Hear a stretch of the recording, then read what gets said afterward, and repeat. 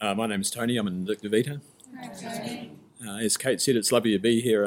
We're on this fabulous holiday, but to be honest, when we're looking at our itinerary, this was always going to be the highlight. To be here today with you at this workshop. So I remember when I first came to Scotland over 15 years ago, I was in Alcoholics Anonymous, so I wasn't drinking, but the normal traveller, comes to Scotland to look at castles and lochs and glens, and I was coming to Scotland in pursuit of the deep fried Mars bar and cans of Earn Brew. So because I'm totally obsessed with food, I'm in this other fellowship, not drinking and drugging through the grace of God, but not sober.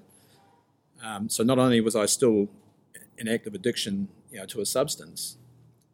All those character defects and all those aspects of life that I thought would get better with not drinking were actually getting worse. The selfishness, the self-centeredness, the fear, the anxiety, and that's what I've had. That's what I had all my life. So I was born with that, and I believe that's the disease of addiction. And food was the first thing I turned to take the edge off it.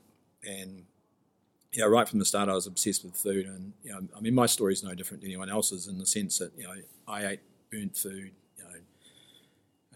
frozen food off other people's plates, out of rubbish bins. I stole food, anything to get my fix to feel better. And then later on in life, in my teens, then came alcohol and later on drugs and pills. So. But food was always there. For 42 years of my life, it was the obsession was was sort of driving me. And I first went to a meeting of a 12-step recovery fellowship for addictive eaters about 32 years ago, and I thought I was going there for professional reasons because I'm a journalist, and I thought this will make a great story. And by that stage, I'd done the full gamut of weight loss organisations, exercise, trying to control my weight because I thought that was the problem. And I'd had to give up sport, which I loved, because as a consequence of my addiction, because I got an injury through not being fit, and that was the end of my end of my football. And that just fueled the feeling of uselessness and self-pity that Kate talked about, and the poor me. So how did I deal with that? I ate and drank and drugged more. That's so the self-loathing was always there. So I saw this advertisement in the paper for this fellowship, and I thought that'll make a great story. And I imagined going there and people telling their before and after stories, and kind of holding up trousers that the size of a circus tent that they once wore, and because that's what I was used to in those weight loss organisations. And I went there, and there were people talking about being obsessed with food, having a physical craving, not being able to stop once they started eating. I couldn't believe it. I couldn't believe people were actually that candid and were talking about the things that I was struggling with. And I'd absolutely love to say that it made such a great impression on me that I've been coming ever since. But that's not my story. The self-will in me was so strong that it was 17 years before I went back to that meeting. And by that stage, I'd been in Alcoholics Anonymous for 13 years. And as I said, not sober, abstinent from alcohol, but not and drugs, but not sober in the sense that the food was getting worse and worse. And so I kind of credit that first visit to the Northern Hemisphere as a bit of a turning point, really, in the sense that I was over in France and managed through kind of one of my character defects, which was lust. Ended up in a bar scam situation, which cost me $1,200 New Zealand, so £600 to extricate myself from. And I remember feeling, what sort of behaviour is this for somebody who's been sober in inverted commas in Alcoholics Anonymous for 13 years. And I just had this overwhelming sense that I was as powerless over food as I was over alcohol, and that I needed to go to the fellowship to get help. And I needed to go to the meetings.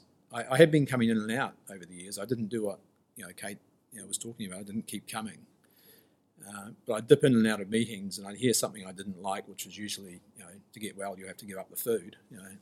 and I'd be out the door again. Like it was the doors of that fellowship were swinging like sort of doors in a saloon, kind of, and I knew, and I particularly avoided people who are getting well, and there was all these conditions I had around, if I ever go back there, I won't get a sponsor, I won't get a food plan, I won't do this, I won't do that, So while I had that attitude that I won't, or I had the attitude that I can control this, I was never going to get anywhere.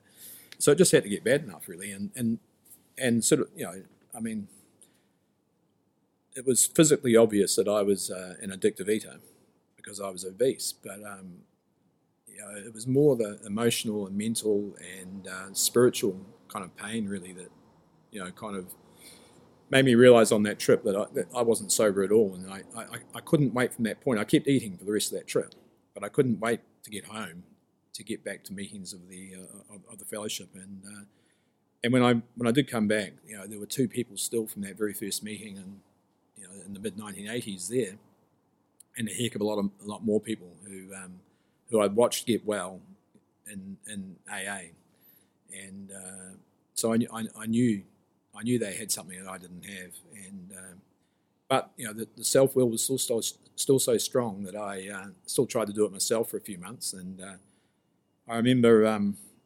buttonholing some poor member at a lunchtime meeting. There were just 2 of us there. And I thought, right, I'm going to ask her what her food plan is, because I thought the answer was in the food plan. So she told me her food plan. I went back to the office and I wrote it down, and I had her breakfast and her lunch, but a free choice dinner. So from the moment I woke up in the morning, I was thinking about that dinner. Like it was just, it was like a, sort of a one loop track. Sort of, well, you had Indian last night, so maybe Chinese, and sort of, you had a lot last night, maybe a bit. It was just like, it was terrible. Like just the way the thinking was. And so eventually, I went up to somebody and who'd been at that first meeting, and who'd come around to my house on a 12-step call and had said that if I wanted to get well, I'd have to give up eating, drinking, drugging. And I went up to her and said, how do you think it would work if I kept my main sponsor in AA and got a food sponsor here? And she said, well, knowing you, Tony, it wouldn't work at all, and just turned and walked away. So I brooded about that for a week, kind of, how we get, hurt and sort of, I never remember making the decision to go up and ask her to sponsor me, but the next week at the end of the meeting, I couldn't wait to speak to her. I was up on my feet. I walked across the room. I can still picture the area in the room where I talked to her, and I mean that venue's gone now. It was destroyed in the earthquakes we had, and so I said, will you help me? And she said, well, are you entirely ready to give up your old thinking around food? And I said, not 100% sure, but I think I am. I can't do it. I just can't do it. So she said, ring me at 10 o'clock tomorrow morning. And again, I couldn't wait to, it was very unusual for me to be up early on a Saturday morning, but I was up hours earlier than that, waiting for 10 o'clock so I could call. It was like I was gifted a willingness that had never been there before. And from that point, where I was told what I had to do, all the things that I said I wouldn't do, I ended up saying, yep, that'll be fine, yep, happy to do that. Sort of, I couldn't believe it. It was like an out-of-body experience, because I was a yes butter, especially the butter, actually. But, kind of, it was, I was trained to question things and debate things, and kind of, but when my sponsor told me what I needed to do around the food, around meetings, around working the steps, I was, yep, that'll be fine. And since that day, no matter what, good and bad, I haven't had to eat, and I absolutely know that that's not me doing that. It's definitely a power greater than me. I'm hoping one day that same higher power will remove the desire to think, but that hasn't happened yet. But it's a work in progress. But so basically, all that old thinking I had, I kind of had to let go of, and one of my old thinkings was, when I first went to that meeting all those years ago, I opened the door very gingerly, looked inside, couldn't see any men there. So my thinking was so warped, I thought, this is a woman's problem. Some of my friends, had read a book, Fat is a Feminist Issue, and I thought, yes, that's right. So I was looking, Kate said, she was taught to listen for the similarities, not the differences. I was looking for the differences all the time. So two of the great feeders of my denial were gender and also, well, the program's the same as AA. I'll just go there and I'll work my recovery there. Well, I can't. I've never been able to do that. I have to be around recovering addictive eaters, and I have to have a sponsor. I can't sponsor myself as I did for years in the other program. And today, the more I do those things, the more I want to do them too. Which it's.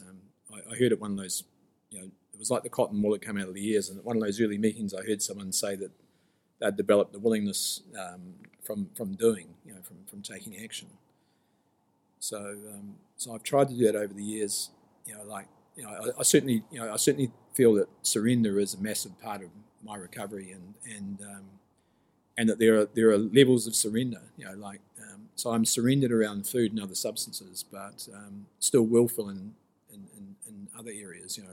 Particularly around sleep and kind of tidiness and kind of. So some of the character defects are still there, but it's got a lot better. And what I'm really pleased with is that a lot of that old thinking is kind of no longer there. And so I believe today that I've given up all right, like it says in the story in the big book, to chemical peace of mind. I now know the difference between kind of abstaining from a substance and sobriety. And so from that first meeting that I came back to, I got hope because I saw that there was a room full of people who were in recovery, and some of them by that stage had been in recovery over 20 years. So I knew this program worked. And what I get hope from today is that I see people just getting better all the time. Through people who've been around years, and what impresses me is their willingness to share the difficulties that are happening now as well as the past.